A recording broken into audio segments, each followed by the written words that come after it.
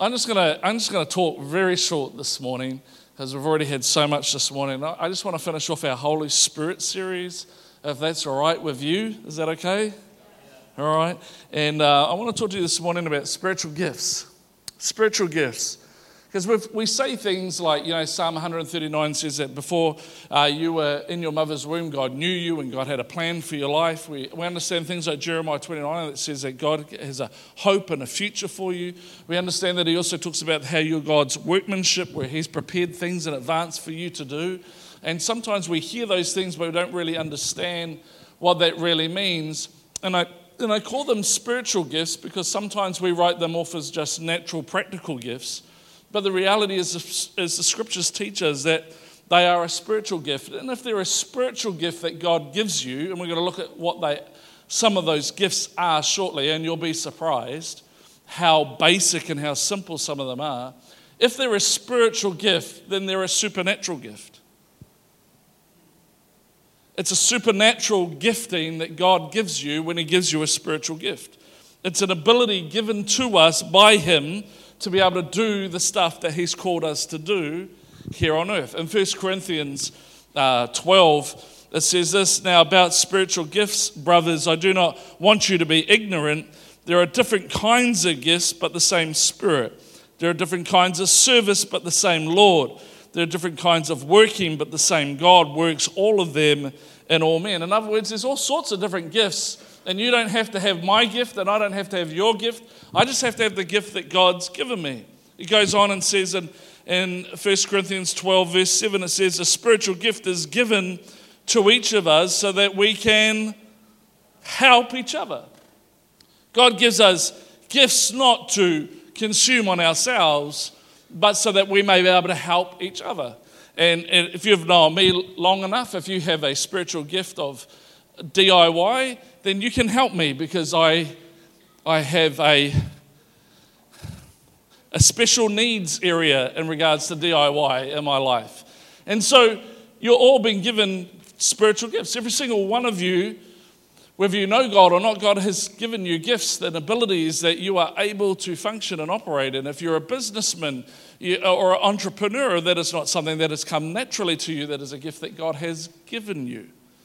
And it's a supernatural thing. It's not natural, it's supernatural, it's powerful, it's amazing. Spiritual gifts are an incredible thing, but I just need to tell you 5 things that spiritual gifts are not, so that you understand. The first one is they're not natural talents. They're gifts given to you by the Holy Spirit. They are supernatural abilities. Yes? How many people know that parenting requires some supernatural abilities sometimes? Yes? Especially when they get to that age that they know everything.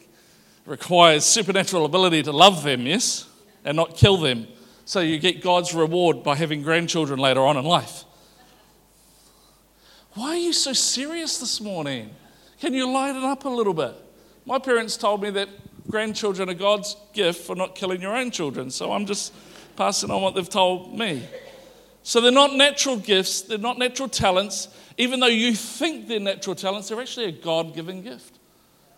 They're a supernatural gift that God has given you. Number 2, they're not given to the elite few. Yes? Every single person sitting in a seat in this building has spiritual gifts.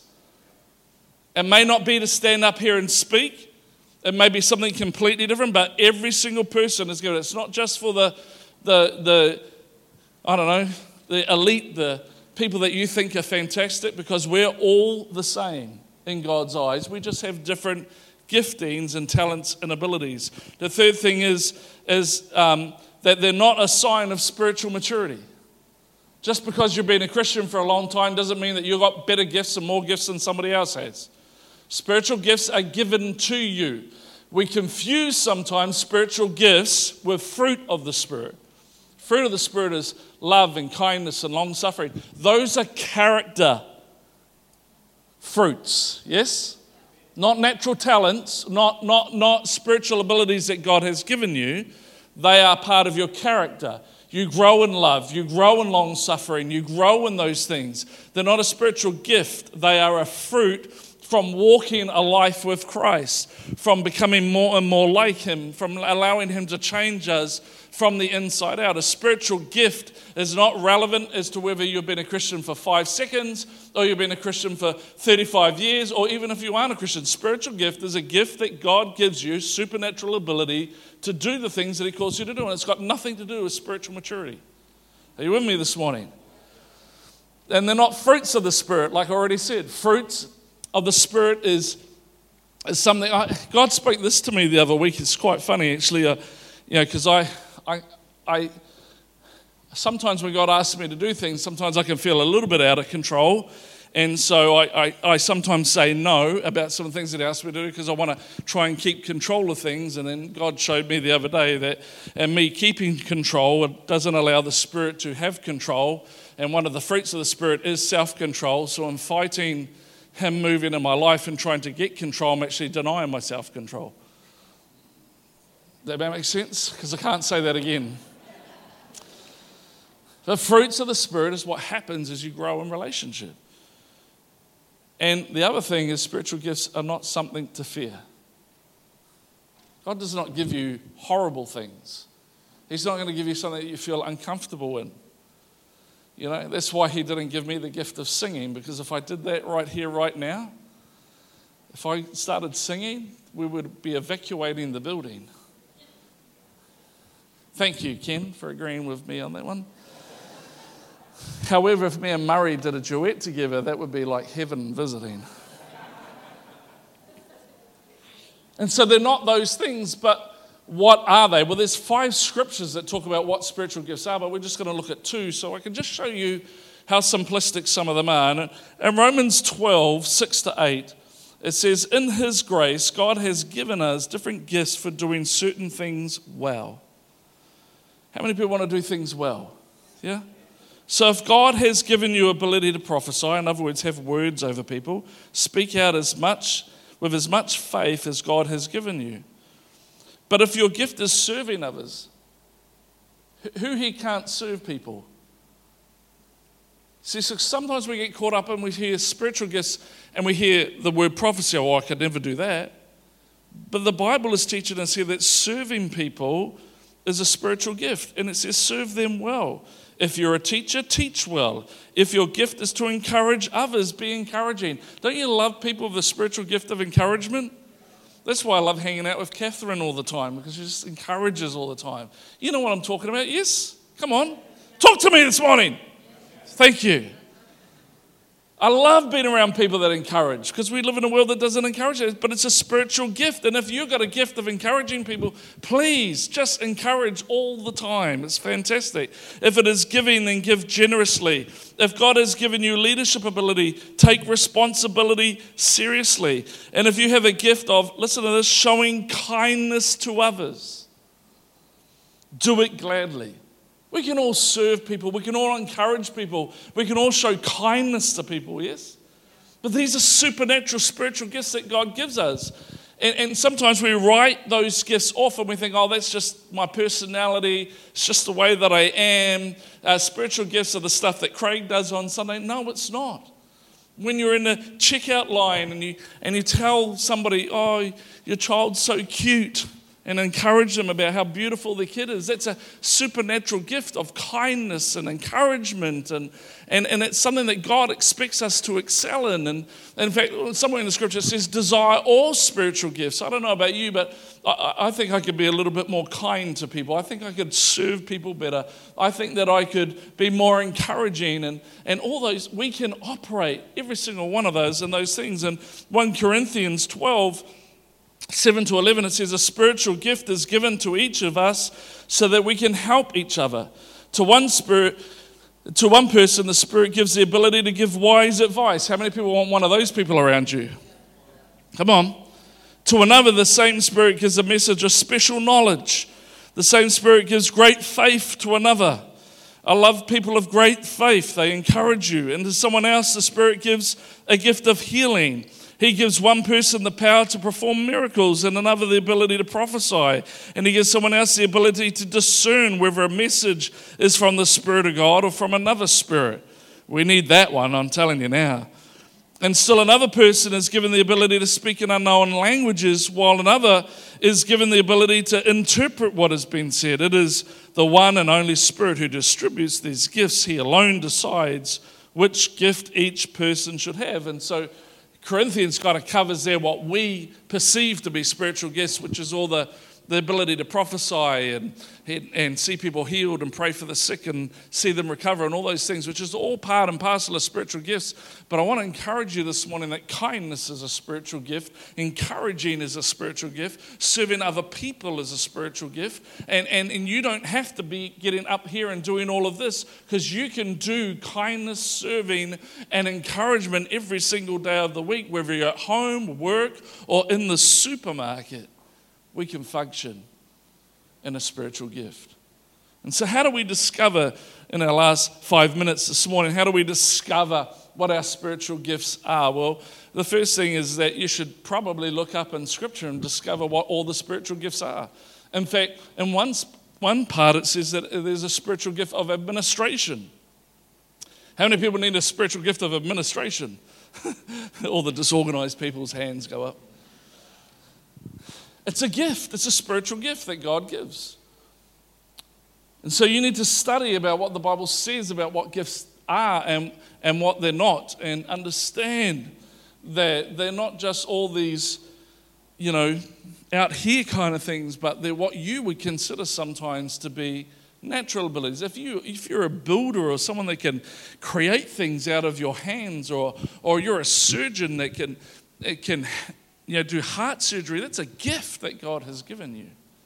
It's not just something practical, it's a spiritualness about it. The second thing is ask God to show you what your gifts are. Ask Him to tell you what your gifts are. In your prayer time, just say, hey God, what am I gifted at? Or here's a really cool thing, ask people that you can trust and love you. What's some of the great things about me? What are the things that you love about me? And then finding out the things that people love about you, you'll probably discover what some of your spiritual gifts are.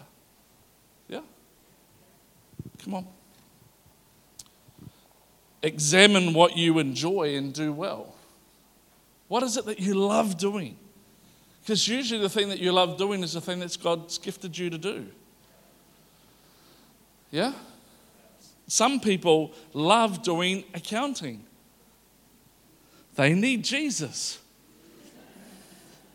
Some people love being lawyers. They need Jesus. And then some people are really cool and they love to be landscapers and create stuff. And some people love doing health and safety and they need Jesus. But what is it that you enjoy doing? Because that's usually the thing that God's gifted you to do.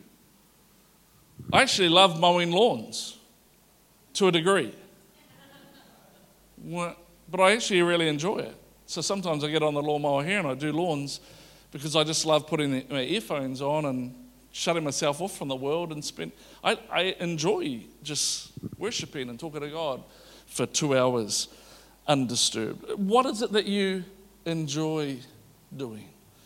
And do well. It'll give you an idea of what your spiritual gift is. Or take your spiritual gifts test. And this is where next steps is so important. And it'll be week 1 will start the first Sunday in April.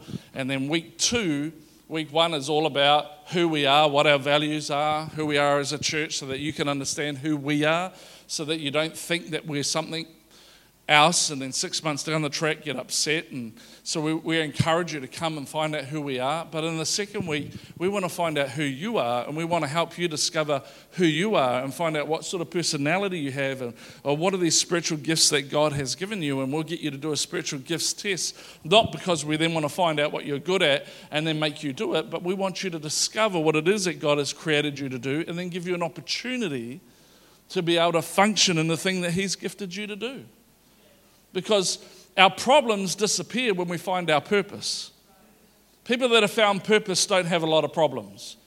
When I've found people that have a lot of problems and a lot of worries and a lot of concerns about what's going on in the world, if I can direct them in their purpose for their lives, the problems disappear really, really quickly. Because when you find your purpose, then nothing else really matters. Yeah? Change of career. might be on the cards for you to find the thing that you love doing. And spiritual gift tests will help you discover that. And then the fifth thing that you can do if you want to find out what your spiritual gifts are is do what the Holy Spirit leads you to do. So if you feel like God is, when I say Holy Spirit leads you to do, you're like, what does that mean? It's just like you just get this feeling, like a nudge on the inside. Have you ever felt that before? The nudge on the inside where you feel like you should contact that person or talk to that person.